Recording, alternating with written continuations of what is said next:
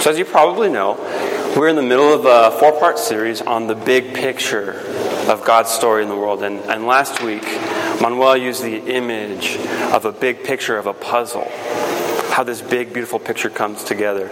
And today, as the assistant pastor, I have the happy topic of talking to you about sin, how the picture broke apart, why the puzzle is so puzzling, so to speak. And we look at it and we see this picture and we see as it comes back together and we say, it's just not quite right. This is sin. This is the fall. And we oftentimes use the term the fall, but it can be a confusing term. See, when I think of fall, I often think of, did you fall and get a boo-boo? Something that happens on accident. Or you think of Humpty Dumpty, right? Humpty Dumpty had a great fall. Or Humpty Dumpty sat on the wall. Humpty Dumpty had a great fall. All the king's horsemen, all the king's men couldn't put Humpty and Dumpty back together again. Like, how did he accidentally fall off of the wall? It's this idea, oftentimes when we think of fall, as an unfortunate accident that didn't happen on purpose. What we see here in Genesis 3, which is oftentimes called the fall, is not an unfortunate accident. It was something intentional. It was something foolish, absolutely devastating, and very sad for all of creation and all of the people. But I want us to know that as we look into the sorrow and look into the sadness of sin, that it is absolutely necessary, because as we look into the sorrow, that is how we understand the good news of the gospel. So let us pray. Lord, your word cuts to the very core of who we are. It probes into us and it finds sickness. But Lord, that is how we are healed. Oh Lord, do your heart surgery on us now that we may be healed and we may be renewed. I pray this in Jesus' name. Amen. So you look at the narrative of the fall in Genesis chapter 3. And the very first thing that you notice, and the very first question we have is, why on earth is there a talking snake in the middle of a garden? And if God made this snake, why is it so crafty? And why is it tempting the woman? These are questions that we oftentimes ask right when we first time you read this passage. It's kind of an interesting, why? What's going on here? We may be tempted to think, did God do this? Now, the only thing I want to say about this at this particular moment is that the scripture in Genesis 1 and 2 is absolutely and completely clear that God only created things good. Everything he made was good. And when he created it all, he said it was very good. Because he is good. And there's no hint of him being the author of evil in any sense. God cannot be blamed for the creation of evil. Rather, if we understand some other parts of the Bible, in Ezekiel 28, for example, we see this idea that this is Satan who had already rebelled, who takes advantage, in a sense, of the serpent's natural prudence. Makes it crafty. Ezekiel 28 tells of this prince in verse 13 of it, who was perfect in beauty. That this prince was in Eden, the Garden of Eden, the Garden of God. Verse 14, you were an anointed guardian cherub, an angelic being, blameless from the day you were created. Verse 17, but your heart was proud because of your beauty. You corrupted your wisdom for the sake of your splendor. And so God says to that angelic being, I cast you down to the ground. And verse 1 of that passage in Ezekiel makes it plain that the fall of Satan was about his rebellion. It says, because your heart grew proud, and you have said, I am God, and I sit in the throne of God in the middle of the sea. See, the point is that it's about rebellion. That Satan's fall was first and foremost about a rebellion. And so in ours as well. Michael Williams, who wrote a book about the big picture of God's work in the world, in a book called Far as the Curse is Found, he says this about sin. Because if we miss the biblical emphasis upon the goodness of God's original creation, we will fail to see the blasphemy of sin for what it truly is. That it is a rebellion against God and His good gifts. That it is a rebellion from the loving Word of God. That it is a rebellion that brings discord and fracture into God's creation. You see, it is a rebellion against the loving Word of God. It is a rebellion that brings discord and fracture into the creation. And so when you think about it, we see how sin is this foolish rebellion against God. It's the essence, and in a sense here what we see what's happening with Adam and Eve is that Adam and Eve, they rebel against God by not listening to His voice. See, when Eve takes the fruit the one fruit that God told her, by her actions, she's saying, these other voices tell me what is good. These other voices tell me what is good, and I'm going to listen to them instead of you, God. Listening to the other voices instead of God. See, rebellion is listening to our own voices or other voices above the voice of God to tell us what is good. The biblical name for that particular rebellion is called idolatry. See, idolatry is the first commandment. And what idolatry, in a way you could describe it, idolatry is just whatever we listen to the most to tell us what is good. Idolatry is whatever we listen to the most to tell us what is good. So think about, for example, perhaps money. God says, generosity is good. Giving to other people is good. This is the things God gave us money for. But then when money becomes our idol, the voice of money as our idol says, actually, hoarding would be much better. Holding on to it would be better. And even best would be to take from somebody else to steal it. This is the voice of money when it becomes an idol. Or think about if we have career ambition as an idol. God says, resting from your work and your studies is good. But when career ambition or success becomes our idols, the voice of career advancement as an idol says, actually, studying all day, all the time, all the day is the only way to get to the top. No, don't rest. It is better. You should not rest. Or think about pleasure, for example, as our idol. If God says sexual faithfulness within the context of covenant marriage is good, and that pleasure is good. But then when the voice of pleasure becomes an idol, the voice of pleasure as our idol says, you know what? A different partner would be much more interesting and more satisfying. You see, in a sense, idolatry is just listening to the voice of something other than God to tell you what is good. But do we not see, even as Adam and Eve, they give into this, do we not see how it is foolish? It is foolish. Think about it, what could be more foolish than saying to the creator of the universe, who loves us and who created all things good, what would be more foolish than saying, I know better than you, God. I'm going to go do this. I'm going to listen to this other voice. What's more foolish than that? And yet, if you're a parent, with toddlers, we see this all the time. This foolish rebellion. You may say to your toddler, if you have one, listen to me. Listen, I am your father. I helped create you. Or if you're your mother, I brought you into this world. Right? You say, I brought you into this world. I love you. I know what is good for you. So, do not put that soap up in your nose. Because if you put that soap up in your nose, it will hurt. And the child responds. So speaking with their actions, they say, I'm going to listen to my own voice. And my own voice tells me sticking soap up my nose is good. We know that is foolish.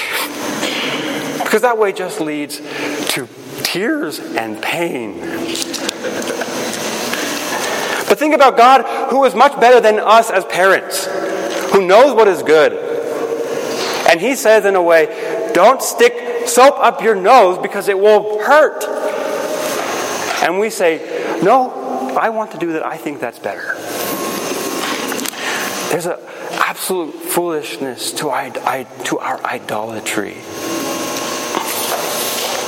And yet, for some reason, it was compelling to Adam and Eve.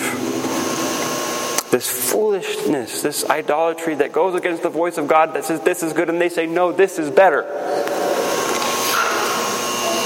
Why were they compelled by it?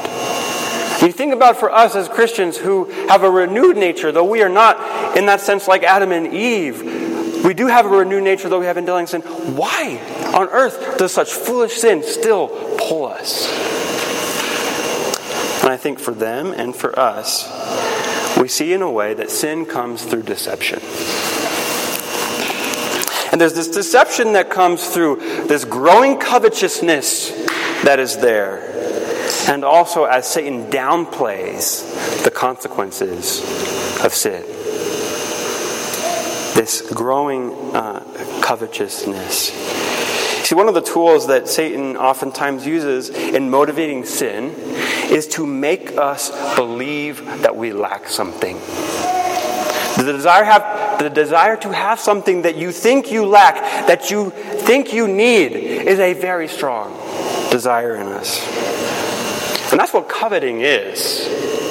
Coveting is just simply wanting what you do not have, wanting what God has not given you to have, and so you try to take it. I think this is why the 10th and the last commandment is you shall not covet. Because it's an umbrella commandment that encompasses the commandments as well. And it gets to the core of why sin motivates us. And it compels us. Paul talks about this in Romans 7. You see, first, you see something that you think is good. It's like, oh, that would be good. And then you feel like you lack, or that God is withholding from you something that is good. And so you take. Look at Genesis 3:6. Is this not what happened to Adam and Eve in the garden? Where Satan makes them think that they lack something good. Genesis 3:6. So when the woman saw that the tree was good for food, and that it was a delight to the eyes, and that the tree was to be desired to make one wise, she took of its fruit and ate. And she also gave some to her husband who was with her, and he ate. See, they saw something that was good and pleasing to their eyes. And then they thought, well, having it will fill up something that I'm lacking, which is wisdom, they see. And so what do? They take it. You see, the sense of lacking something desirable is a deep and strong motivator that can compel us into all kinds of foolish sin. The sense of lacking something desirable.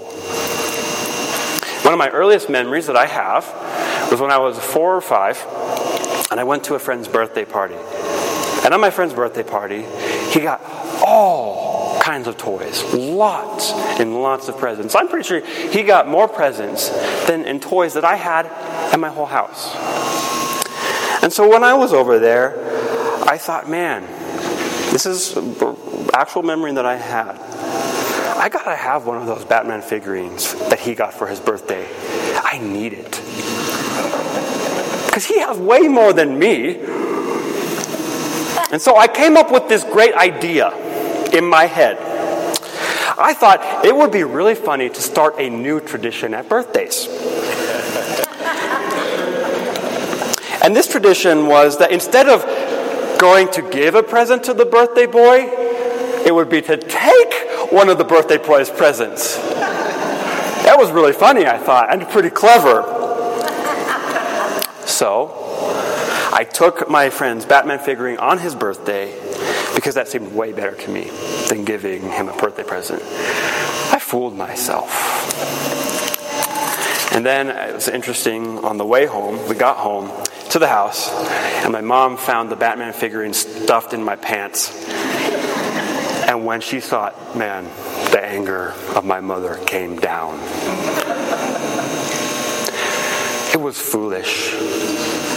But you see, coveting of something that you think that you lack, you can make sense of all kinds of deception and rationalize all kinds of sin. And Satan works hard with Adam and Eve to instill this covetousness in them. He does it, you see, in verse 1, by making them doubt the goodness, the extent of the goodness of what God has given them. And then later in verse 6, he makes them think that they lack something special that God had not given her. Verse 1, he works to make her doubt the extent of the good things that God gave her. He says, the serpent says, did God actually say, you shall not eat of any tree in the garden? Well, see, that was actually a blatant lie. God had said, actually, you can eat of every tree of the garden except this one. See, he makes them doubt by lying as if to say, see how little you can actually have? There's not much good for you here. Look how restrictive God is. And then he makes them think that they are lacking something special. In verse 6, he says, for God knows that when you eat of this tree, your eyes shall be opened. As if to say, see what God is holding out upon you? Do you see what you will become if you only took this? Don't you see what you're missing? What you have is not that good, but look what you could have, what you're missing out on is so much better. And here we see some of the deceit of sin. It's this idea that what you have is not good. And the good things that you lack are much better. But this is a lie.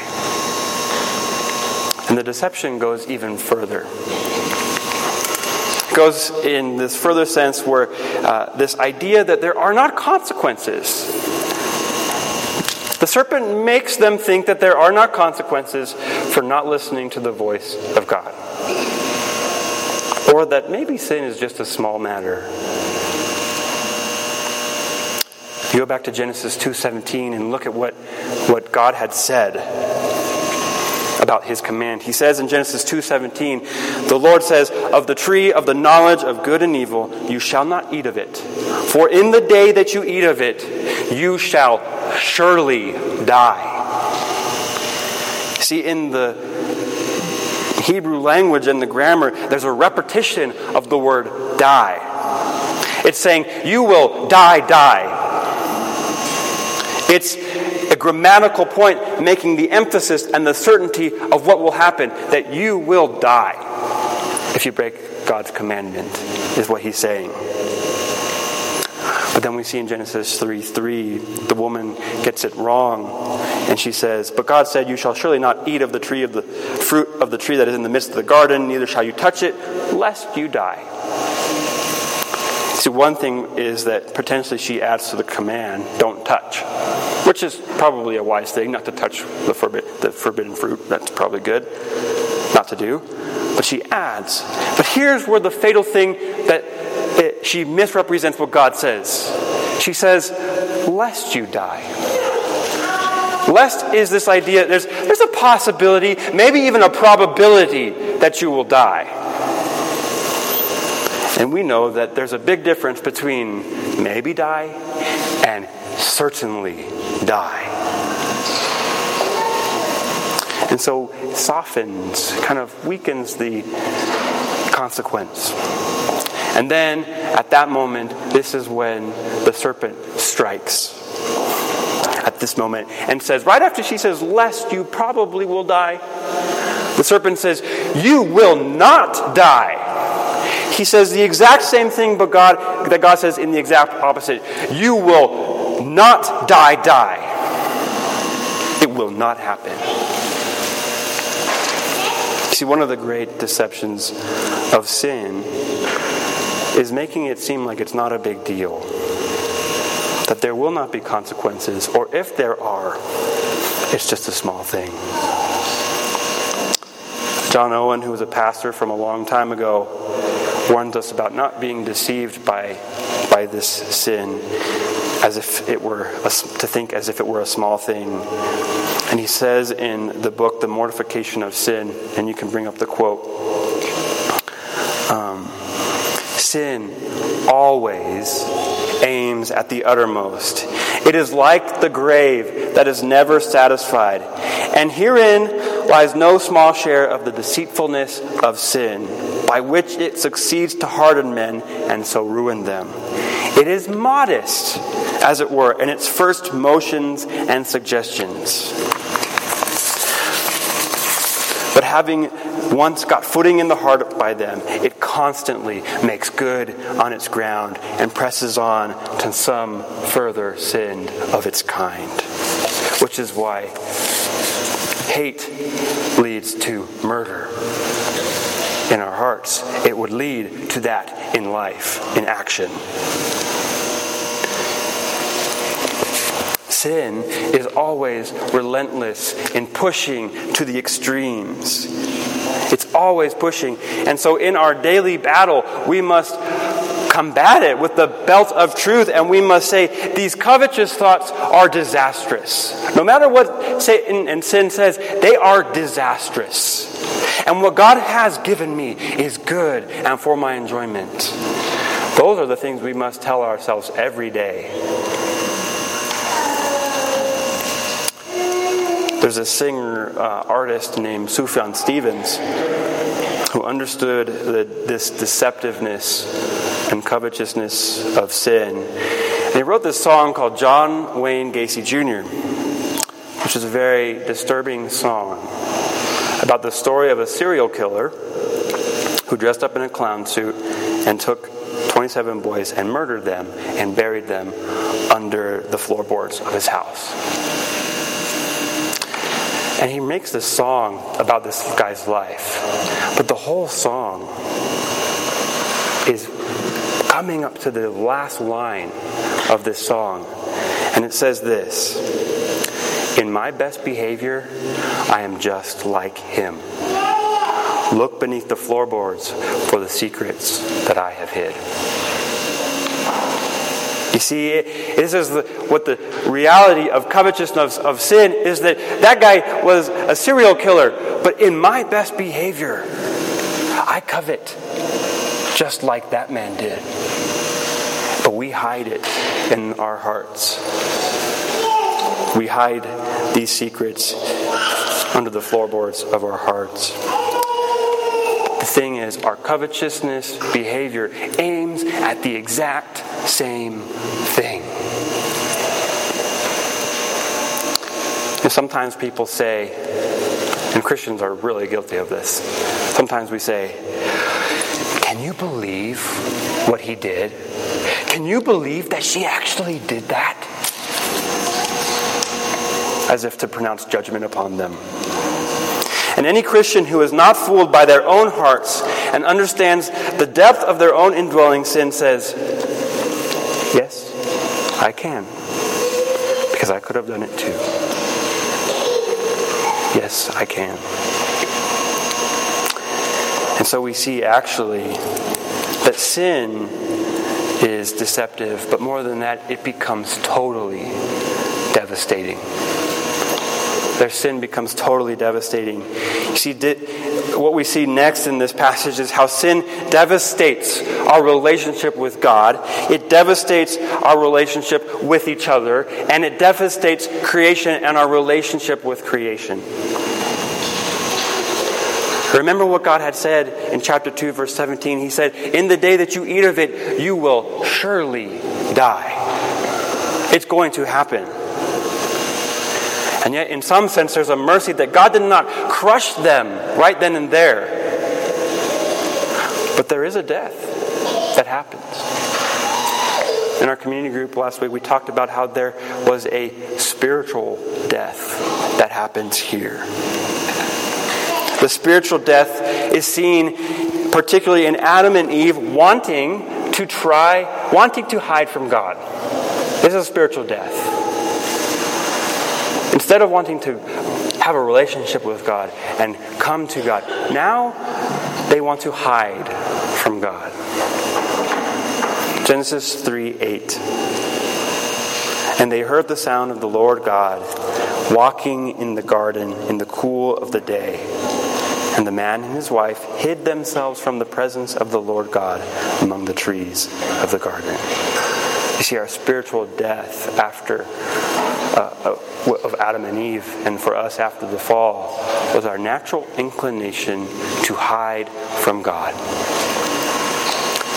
This is oftentimes a theology that's called total depravity, is what is happening, what we see here. Now, total depravity is a misunderstood term oftentimes. If we hear the term total depravity, we think of people who are just walking around every day, all the time, stealing candy from babies and doing bad things all the time. That is not what that theology teaches. In fact, we know that people do many good things for the world and good things for society, and this is a result of God's common grace in the world. Rather, what it is that since Adam, all of us are born radically averse to God's presence. We all want to hide from God as the children of Adam and Eve. We are born wanting to hide from Him and having nothing to do with Him as they did. Our minds don't want to follow God. Our hearts don't desire Him, and our actions are contrary to His will because we don't want to be exposed. This is what Romans 1:18 and following says. We may seek to get great benefits from God, nice things from Him. But Romans 3:11 says no one of themselves, no one seeks God. This is a spiritual death that occurs at this moment. And it plays out in the rest of the biblical history, how it says later in Genesis 6 that every intention and every thought of man was only wicked all the time. Continually. Every person, even a man named Noah. But it says, but Noah found favor in God's sight. Not because Noah was different, but because God came to him. See, this doctrine, understanding of our sin and this total depravity of our desire to hide from God means that the grace of God comes to us when we are unable to come to Him. We are born unable. We don't want to come to God. But the good news is that God comes to us. And He speaks His word to us. Oh, the depths of our sin and our spiritual deadness, but the richness of His grace. Not only that, our relationship with each other is devastated. You see Genesis 3:16. He says to the woman, your desire shall be for your husband, and he shall rule over you. Some translations kind of try and clear up the idea of desire. And it could be this, like one translation says, and you will desire to control your husband, but he will rule over you. Here's the point of that, is that the partnership together to exercise dominion over the creation together in their distinct roles as man and woman. Their attempts to exercise dominion over the creation becomes an attempt at dominating one another. And the stronger uses power to take advantage of the weaker. And this is why there's no wonder why we hear all these things of Harvey Weinstein and those other situations that keep coming out. Rebellion against God creates rebellion against one another. dominion of the world is replaced by trying to dominate one another. And then we see how the whole creation itself rebels against our dominion of it. And his rebellion. He says in verse 16 how the woman would bring pain in childbirth. And this is why when Matheson was in labor with her son, she kept on yelling, "Curse you, Adam!" She didn't do that, actually.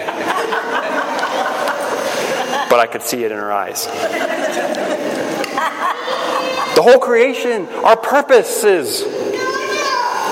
The man, work comes by sweat and pain and brings forth, in all of our big labors, it brings forth not just fruit, but thorns and thistles. Here's what I think is going on, is we're seeing that all of our most basic purposes of having families, of going to work, and other ministries that God has given to us to extend His kingdom in the world, they are met with blood and sweat and tears and struggle. And we'd just rather play video games and stay home because it's hard. But I'm not allowed to play video games for that reason. But our very purposes for this world come with trouble, with blood, sweat, and tears. And the creation itself groans. And so we see how sin has been totally devastating. It was not just a small, private thing that Adam and Eve did, but it affected their relationship with God. It affected their relationship with each other, and it affected even their relationship to the creation all around. So what should have happened? What should have happened in Genesis 3? One person in our community group said, well, Eve should have right away said, "You're a talking snake. Stop talking." But she didn't. And then Adam should have come in and said, "God actually said," but he didn't. And then as Satan persisted in his lies, Adam should have crushed Satan under his foot right then and there, but he did not. That's what should have happened. And yet look at what God has done. In Genesis 3:15, he says to the serpent, he says, "I will put enmity between you and the woman, and between your offspring and her offspring. He shall crush your head, he shall crush your head, and you shall strike or bruise his heel." See, the whole rest of the entire Old Testament is pointing out to this struggle, pointing to the offspring of the woman, who is Jesus himself, who is told to be the better Adam himself. And so Jesus, when he was in the wilderness, he was not deceived by sin. He was not deceived by Satan and answered quickly with the word of God. He did not covet idols of power or instant gratification. He did not rebel against God. But when he was in the Garden of Gethsemane, he said, "Not my will, Lord, but yours be done." Yet in that very Garden of Gethsemane, evil struck through the deception of Judas, and he was crushed on the cross. Jesus was crushed on the cross for the consequences of sin that he did not commit. And he was crushed, but then on 3 days later, he rose from the grave, and in raising from the grave, he crushed sin, he crushed death, and he crushed Satan, and he ascended to God at the right hand of God the Father, and he sends us his Holy Spirit, who speaks life into our hearts, into our dead hearts. And finally, for those of us who are in Christ Jesus, the scriptures tell us the God of peace will soon crush Satan underneath your feet. The grace of the Lord Jesus Christ be with you. Amen. Let us pray.